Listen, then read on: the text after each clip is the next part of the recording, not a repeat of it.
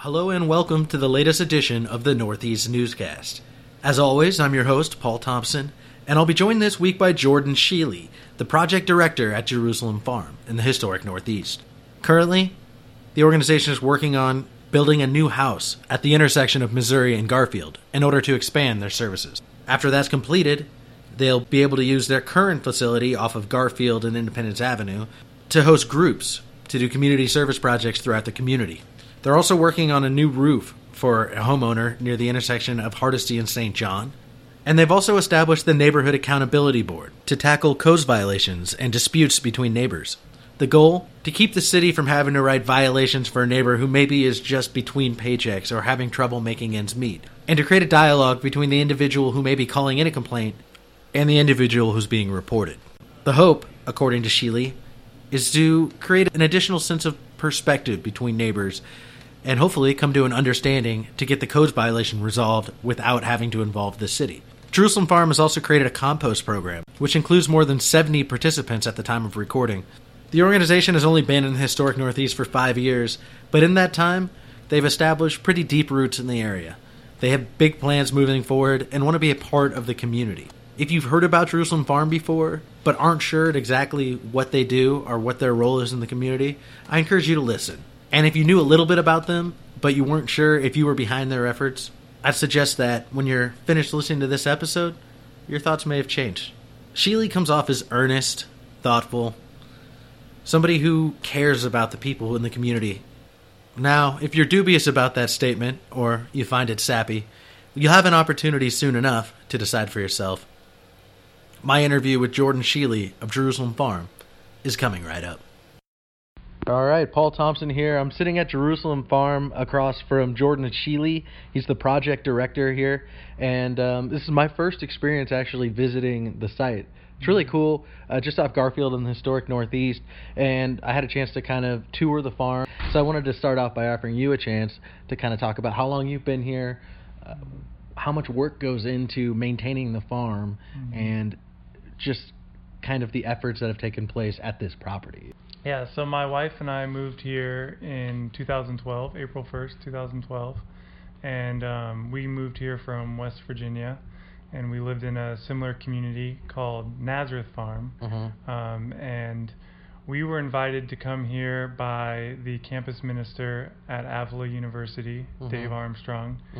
We knew him from, he would bring students out to visit where we were in West Virginia.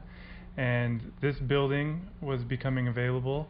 The Don Bosco Center was closing some of its programs and going to be selling some of its property.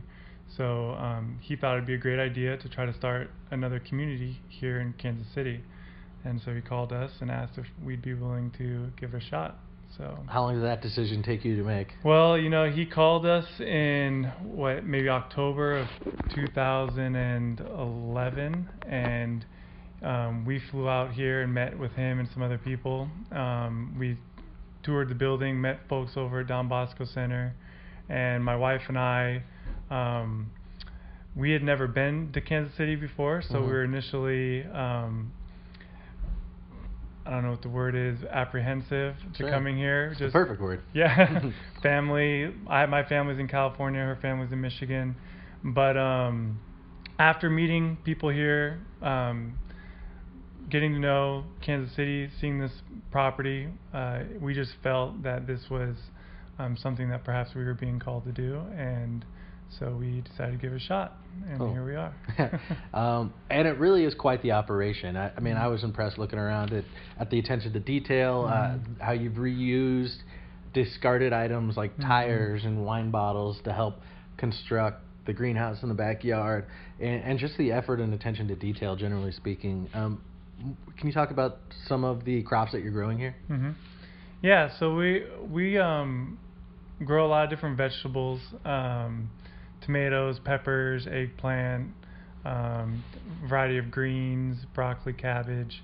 Our farming is people often when they hear Jerusalem Farm, they get a little bit confused, imagining that we're in a rural location or that we have a large operation. For us, it's a way to connect with the earth, for us, it stems from our faith, connecting with our Creator, and also being able to teach others how to care for creation. We have a lot of high school and college students that stay with us throughout the year, and it's surprising how little people know where their food comes from, the amount of labor that goes into it, the various farming practices that are detrimental to the earth or life-giving to the earth.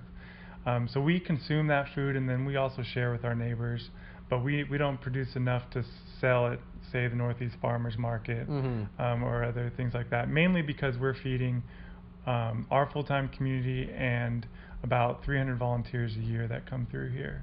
Well, and I know that I had written down a checklist of all these things I wanted to talk to you about, but I think you just brought up something interesting, so I'm going to go ahead and jump the line here with that stuff. You mentioned the people that you bring into your home, hundreds a year.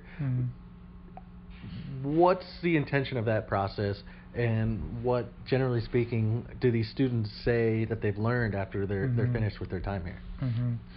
So our community is centered on our 4 cornerstones: prayer, community, service, and simplicity. And so we try to evaluate and contemplate those pillars or those cornerstones and how we can apply them to our lives.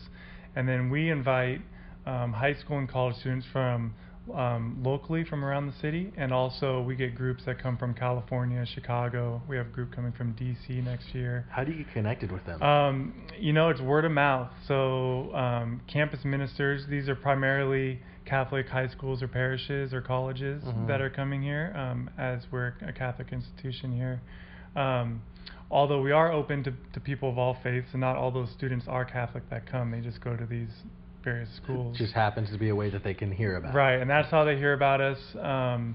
And they come here. For them, it's a service immersion trip. So they're seeking an immersion experience of being able to do service and to be able to learn, in this case, about the urban setting. And we also try to teach them about what we call Catholic social teaching, but they're basically ideas of social justice. So the idea of human dignity, the idea of the rights of workers and the dignity of work, care for creation. There's 7 principles that we teach and we try to apply in our lives.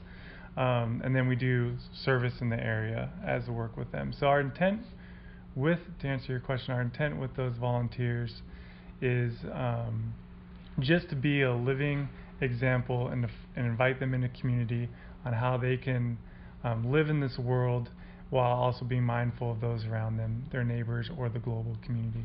And what kind of feedback do you get from them after the fact? I mean, do they fill out a questionnaire or something, an exit survey? Yeah, we do evaluations. The cornerstone that is most striking to a lot of the volunteers is probably our cornerstone of simplicity. So when we invite them here, we don't have a TV. We refrain from using electronics. We don't have them use their cell phone. They keep that away all week. And the purpose of that is just so we can be fully present to the work we're doing, the community we're building. We are mindful of our water consumption, so we ask them to take limited showers during the week. We take bucket showers, filling 5-gallon buckets, and just using that water. We have a sponge or something? Yeah, it's like a sponge bath. We have an energy fast every Thursday night where we refrain from using our lights and our water from our faucets. And these things are mainly for the purpose of reflection of the privilege of these resources in our lives, reflecting on how we get these resources. So our energy, for instance, we don't use our AC or our heater. We do have it, those mechanical units, but we try to refrain from using them as much as possible. Living in West Virginia, seeing the effects of gathering cold, the destruction of mountains, destruction of communities. There's people in our own community that get their power or their water routinely shut off because of bills. There's people globally around the world that don't even have access to fresh drinking water, yet we poop and pee into ours. Right. And so we try to think of all these things and think, how can we be responsible stewards? That's why we collect our rainwater, and we do a number of practices to try to conserve these resources. Well, I hope you forgive me using my phone to record this interview. No. And you mentioned that one of the other facets of what you do, the farm, the crop growing, is just one element. There's also exterior elements where you go out into the community Mm-hmm. and provide services for people who are in need. Mm-hmm. You mentioned before we started that one of those things you're working on now is a home over at Missouri and Garfield. Mm-hmm. And can you maybe talk about the scope of the work that's going on there and also how you got to do that project? Yeah, so the house we're building on Missouri and Garfield is actually for our community. That's an expansion we're doing. So currently in our building, we have outgrown this space. We have 8 full-time community members, plus we invite around 24 volunteers to stay with us for 1 week at a time. And I have 2 kids and my wife, and we just don't have enough space to house our community. So we're building a single-family residential house on Missouri, and that will house our community, and then this will be our full-time retreat center. And so that's the purpose of that house. We tried looking in the area for a house that we can fix up, but we couldn't find a house that was both close enough in proximity and also large enough to accommodate our community. And so we had this empty lot donated to us by the city about 5 years ago. It was an abandoned, vacant lot within the land bank, and we decided we would build a house, but also we wanted to build a house that reflected our values in care for creation in a lot of ways. And so we thought a lot about the materials we use, the design of the house, the durability of those materials, and our long-term impact of operating that house. And so we've designed it in a way that'll be net zero, and we're using insulated concrete forms, which are somewhat of a rare way of building here in Kansas City, more popular in other areas of the world and in the country. But it's been fun. It's been exciting. How far along are you? So we have the roof on, and we're ready to put the metal roof on. We're framing out the interior right now. We're hoping to be done April 1st. Could be sooner, could be shortly after, but we're definitely going to be done before next June because that's when your season starts. That's when our So you'll be working through the winter. Right, and so a lot of the work now that we've gotten to a point, we're going to be finished with the exterior before winter, and so all the work will be interior work that we'll be doing this winter in the house to finish it up. Cool. And so just to clarify, that's going to be where the full-timers are going to be staying. When you bring in college students, high school students for a retreat, they'll be staying here. What do? They sleep on couches, they throw in cots, they have sleeping bags? So this was originally a convent, so there were 9 bedrooms upstairs. And we took, and they have a very large bathroom with 3 different stalls. We took 3 of those bedrooms and turned them into a dorm room. Oh, okay. And we have bunk beds in there. And we currently have another dorm down. We have a finished basement that was used for offices with the Don Bosco Center. We also turned one of those large rooms into a dorm room. When we move out of here, we'll reconfigure the house to meet some of our needs to make it a little bit more comfortable living for the volunteers. So okay, yep. Cool. You also mentioned some work you're doing over at a property on Hardesty and St. John. Can you tell me a little bit more about that? I think you mentioned that you're putting a new roof on that house. Right. So that's the homeowner that we met actually a couple years ago. We painted her house, and that is part of our home repair program. So neighbors hear about our program. We work in the Northeast. We used to work all over the city when we first moved here, but we quickly were overwhelmed with projects. Right. And we wanted to be able to respond in a reasonable time to people's projects. We still have, at some times of the year, depending on when people apply, up to a year waiting list. So we're still, there's a lot of need out there when it comes to maintaining your house. But homeowners hear about it's word of mouth, some referrals from the city, and I go out and visit, make sure that it's a project we're capable of doing and doing well.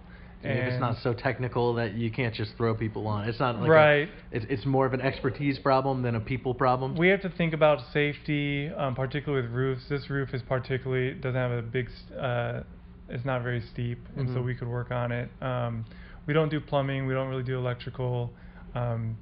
Big foundational work we don't really do, but we could do pretty much anything on the exterior of repairing siding, painting, roofs. We could do most interior remodeling, fixing bathrooms, bedrooms, kitchens, things like that. We could do most work. I'm a licensed contractor, and then other community members that work with us, we lead the volunteers. We have the knowledge, and then they're just they're learning how to use the tools and help us along. Okay. What's the threshold for accepting a project, generally speaking? You're thinking about qualifications? Or Yeah, I mean, if somebody's saying, wow, my roof is having issues right now. Right. Would I qualify? I mean, like you mentioned before, they don't necessarily have to be Catholic to participate. Right. So we don't have walks of life. We don't have any strict qualifications. Our working area is 64123 through 64127.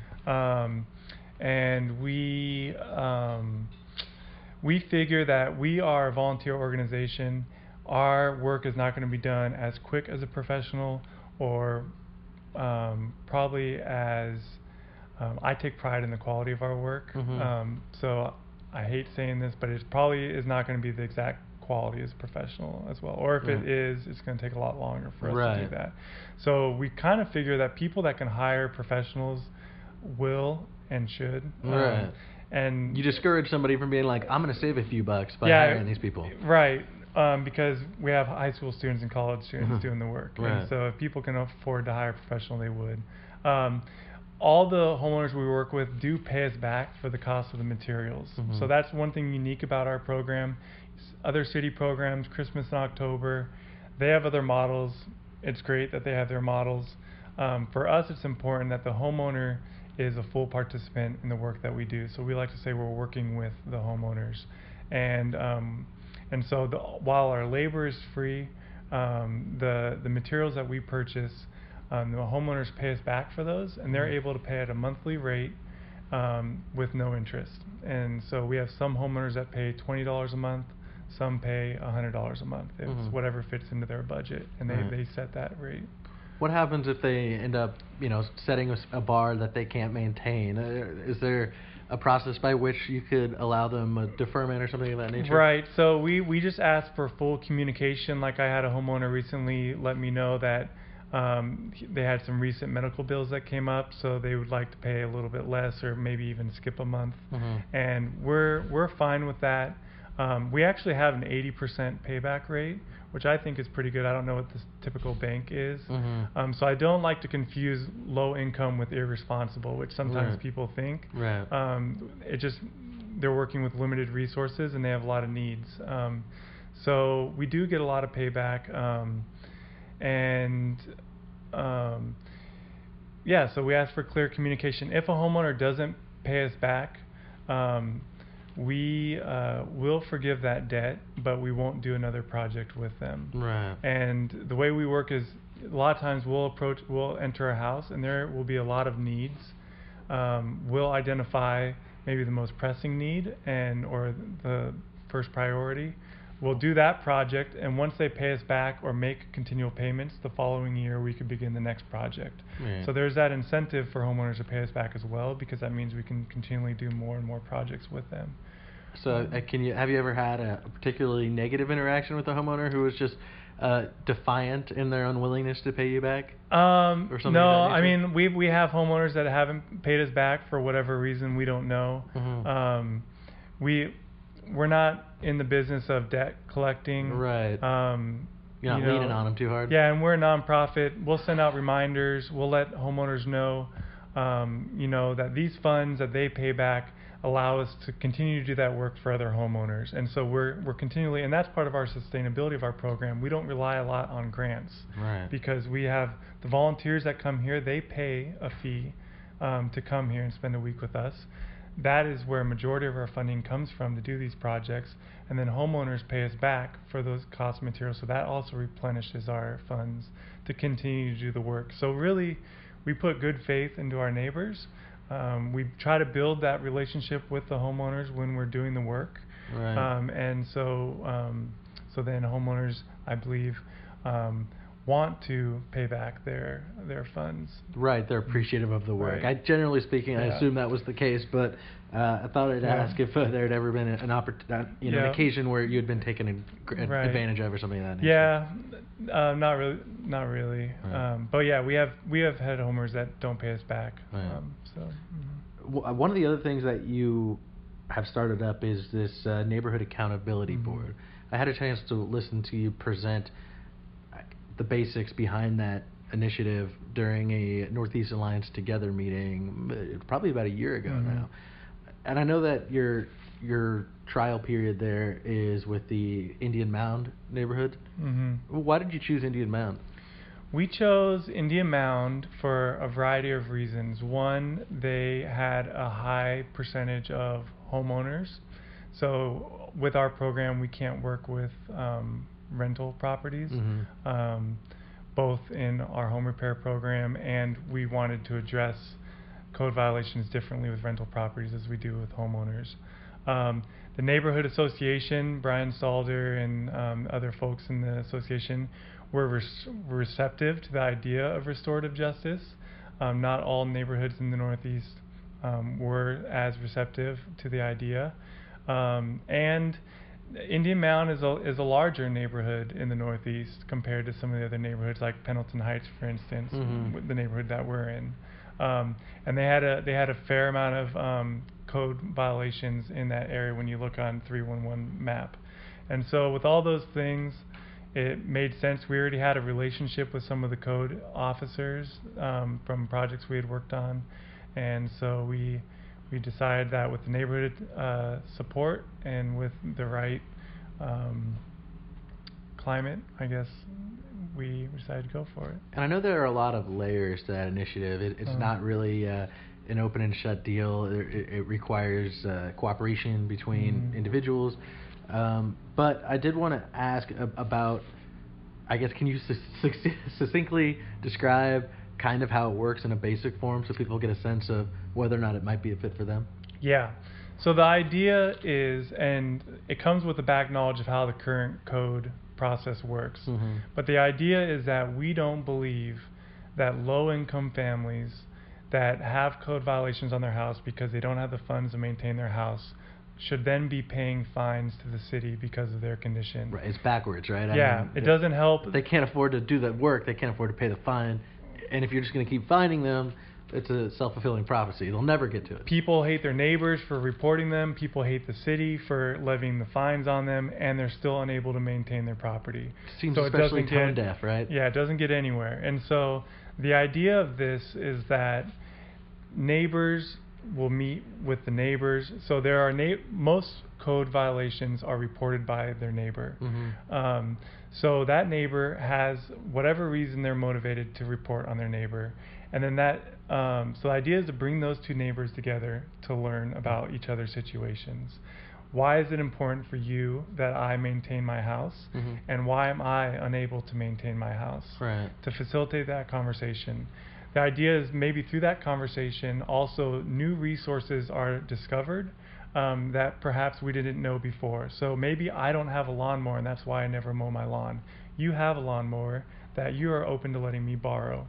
That is a resource that we did not know about before because that conversation was not had. Right. And then also the idea is that really the city should respect the reason the city's enforcing this code is because neighbors are calling in on it. Right. But then on the flip side, if a neighborhood as a whole through the association or through the next door neighbors decide, hey, this homeowner does have code violations, but 30 days is an unreasonable time, and as their neighbors on the block, I'm okay with them to take a year or 2 years knowing that they have a plan to address their housing codes.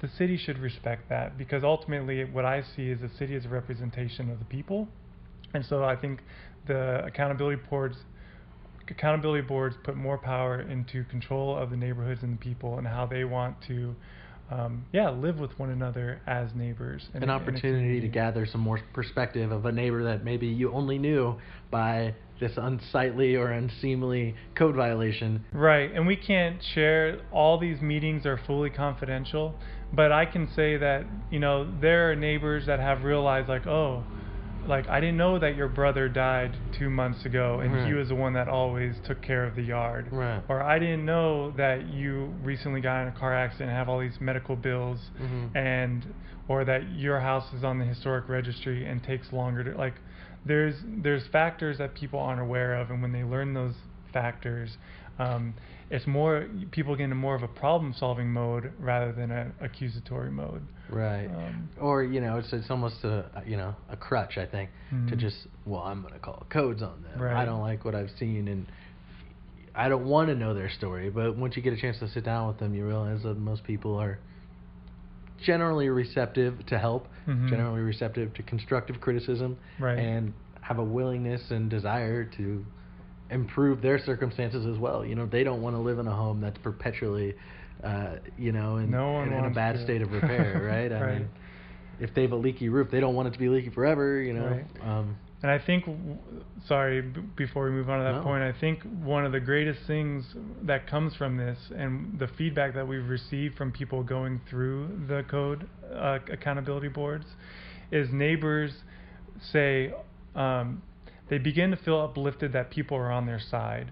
When a neighbor is allowed to go through the accountability board because of their house, they, rather than feeling that the city is punishing them, they feel, oh, the city actually cares about my situation and wants me to figure it out, or my neighbor actually cares about my situation. And that flippant attitude, rather than the world, there's so much violence in this world, rather than feeling like the world is against you, to have that flip of attitude as, oh, my neighbors and the city actually care about me, can totally transform your life. And we believe that, and we think it can transform the neighborhood when we right, do that. a source of optimism, absolutely. I understand a couple other things related to that board. Looks like you're looking for somebody to run it, right, in that neighborhood. I wanted to ask about maybe what qualifications you want, or what kind of personality you're looking for as it relates to that. So we had a AmeriCorps Vista position to help us get this program off the ground. There was a lot of upfront work.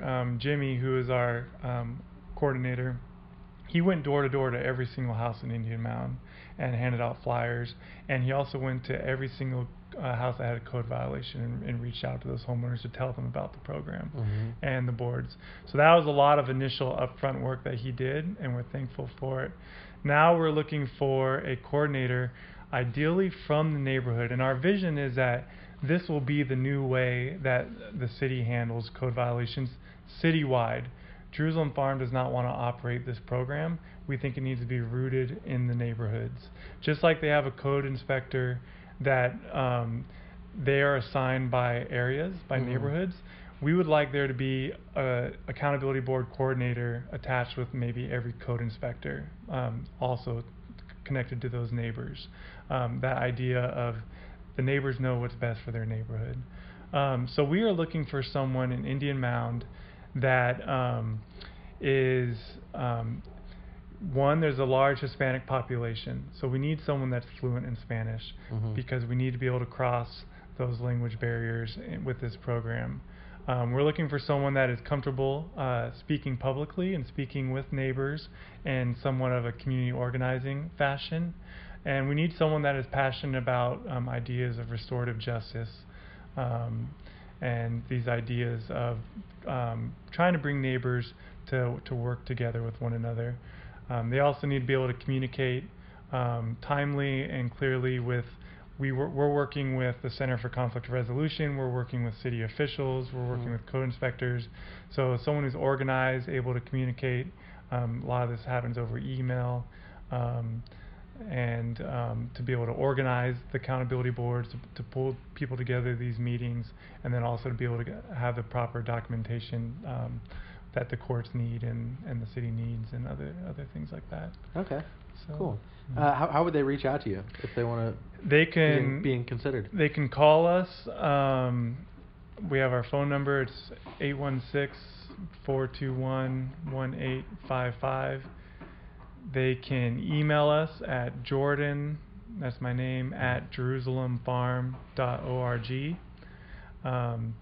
Right now we're looking for someone that can contribute, we're saying 5 hours a week or 20 hours a month. Okay. So it's not a full-time position.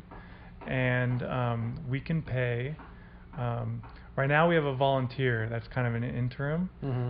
If someone wants to volunteer, that would obviously be great because we can use these funds actually towards repairing homes. Right. But we do have $15 an hour that we can pay for that 20 hours a month for somebody who needs to supplement their income or something like that. Or something like that if that's needed. Okay, well, we'll make sure to highlight that as well. Yeah.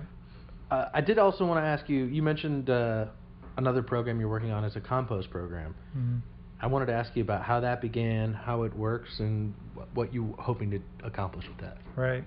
So in Kansas City, you can not, there's no citywide composting program. And when we moved here, we both had a need of compost with our garden, and we also had the realization that I think it's like 15%, don't quote me on this, look it up, but of our waste that goes to the landfill is food waste. Ever diligent, I decided to follow up on Jordan's request to check his statistics. As it turns out, the EPA estimates that food waste makes up for 21% of the waste in landfills. That's more than any other single material. And that's a large percent. And the issue that food does break down, but in the landfill it breaks down in a way where methane is produced. And that's not that great for the environment. And so we thought that we could both educate homeowners on the practices of composting while also gathering compost, which would help us in our gardening. And so we started about 4 years ago a curbside compost program in Pendleton Heights. We go around on bicycles and bike trailers every Tuesday, which is our trash and recycling day, and we pick up compost from our neighbors. We're the only curbside compost program in Kansas City, and from my understanding, our program is a large reason that Pendleton Heights is considered a green neighborhood in Kansas City. Among other things that are happening in the neighborhood, there's glass recycling and so forth. But right now we have about 70 neighbors that are officially signed up for our program. You know, every Tuesday it varies on who's putting out their compost and who's not, as you know, people go on vacations or consume differently. But we distribute 5-gallon buckets. We spray paint on them Pendleton Heights curbside compost with a nice eggplant. They put it out on their curb, we pick it up, we bring it back here, we maintain the piles, we flip them 2 or 3 times a week. We also have some of the compost over at the community garden. We also have one business, Elvira's, off the avenue. Sure. We collect from them twice a week, and they give us big containers of compost. Right. So that it's awesome that there's a conscious business looking at alternative ways of disposing of their waste. Bonus, they also have really delicious fried gorditas. They do, yes.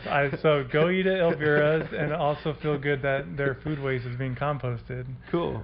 Is there, if you want to sign up for it, is there a cost to that? No cost. We do once a year ask for donations. There is an expense that we have of maintaining our bikes and maintaining our buckets that we collect in. Our buckets that we distribute are donated by Price Chopper Bakery. They're ones that they had frosting in, and we clean them out, and we use those buckets, and so that's where we get those from. So really we try to keep in our resources, find things that would otherwise be thrown away and find new purposes. Awesome. Well, we had talked about this before we started recording here, but I thought I'd give you an opportunity to maybe talk about what's next. 2018 is right around the corner. Right. What kind of plans do you have for that, and what do you hope to accomplish over the next couple of years? Right. So we are a little more than 5 years old. We'll be celebrating our 6th anniversary this May 1st. And after we complete this house, which it should be completed by that time, I will really feel like we have settled into this space. We've gotten to know a lot of our neighbors. You know, as a nonprofit wise, we have normalized. There's a lot of effort and work and insecurity when you're starting out just institutionally as a nonprofit. And with this new house, we'll be settled we have no further plans of expansion building-wise. We are not looking to create a citywide or national model. We believe strongly in locality and smallness. But we do hope to continue to be ultimately what we try to view ourselves as, and hope that we are, is a nonviolent presence in the community that is open to the needs of our neighbors and to the capacity that we're able to as individuals to share of our resources and to address the needs that we hear about. That's how the compost program came about. That's how our tool library program came about. That's how our code violations came about. They weren't ideas that we thought of.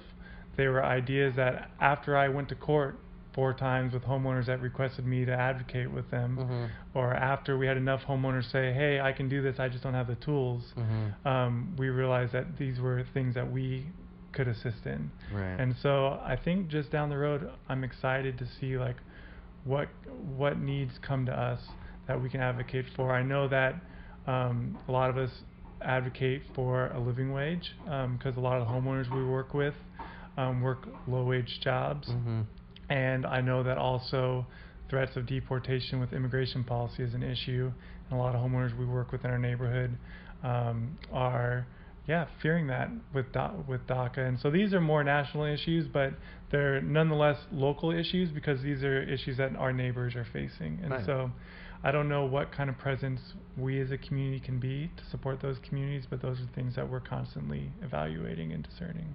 Neat. And I guess I'll ask you this because you just brought it up, and I'll try to wrap it up after this. I know I've taken a lot of your time, but that was an interesting point, I thought, regarding these national issues that face people on a local level. Do you see yourselves having a role in politics and political issues? I mean, it seems like a couple of those kind of blur the lines there, right?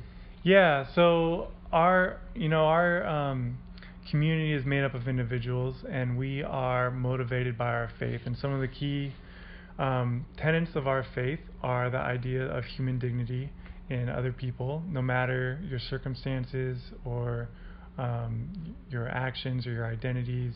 We all have this inherent dignity within us, and that needs to be protected and safeguarded. And so that naturally leads us into the political sphere in life, both locally and nationally, and globally even when we think of our foreign policies. And so, we as a community of individuals led by our faith do see that we have a role to engage in the political life.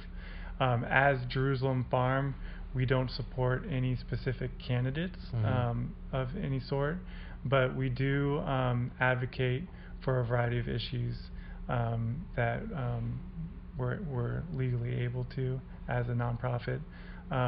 But also as individuals, I know that many of us are active in local and national political issues and movements.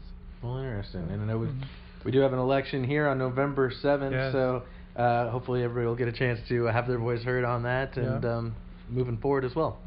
Well, I'll leave it at that, I think, for this one. I appreciate your time, Jordan. Thanks for sitting down with me today, and keep up the good work that you do. Thank you. Yeah. There you have it for my conversation with Jerusalem Farm Project Director Jordan Sheely. Now, if you're interested in what you heard today or you'd like to help out, there are ways to do that. Simply call 816-421-1855 or email them at jordan@jerusalemfarm.org. Thank you for listening.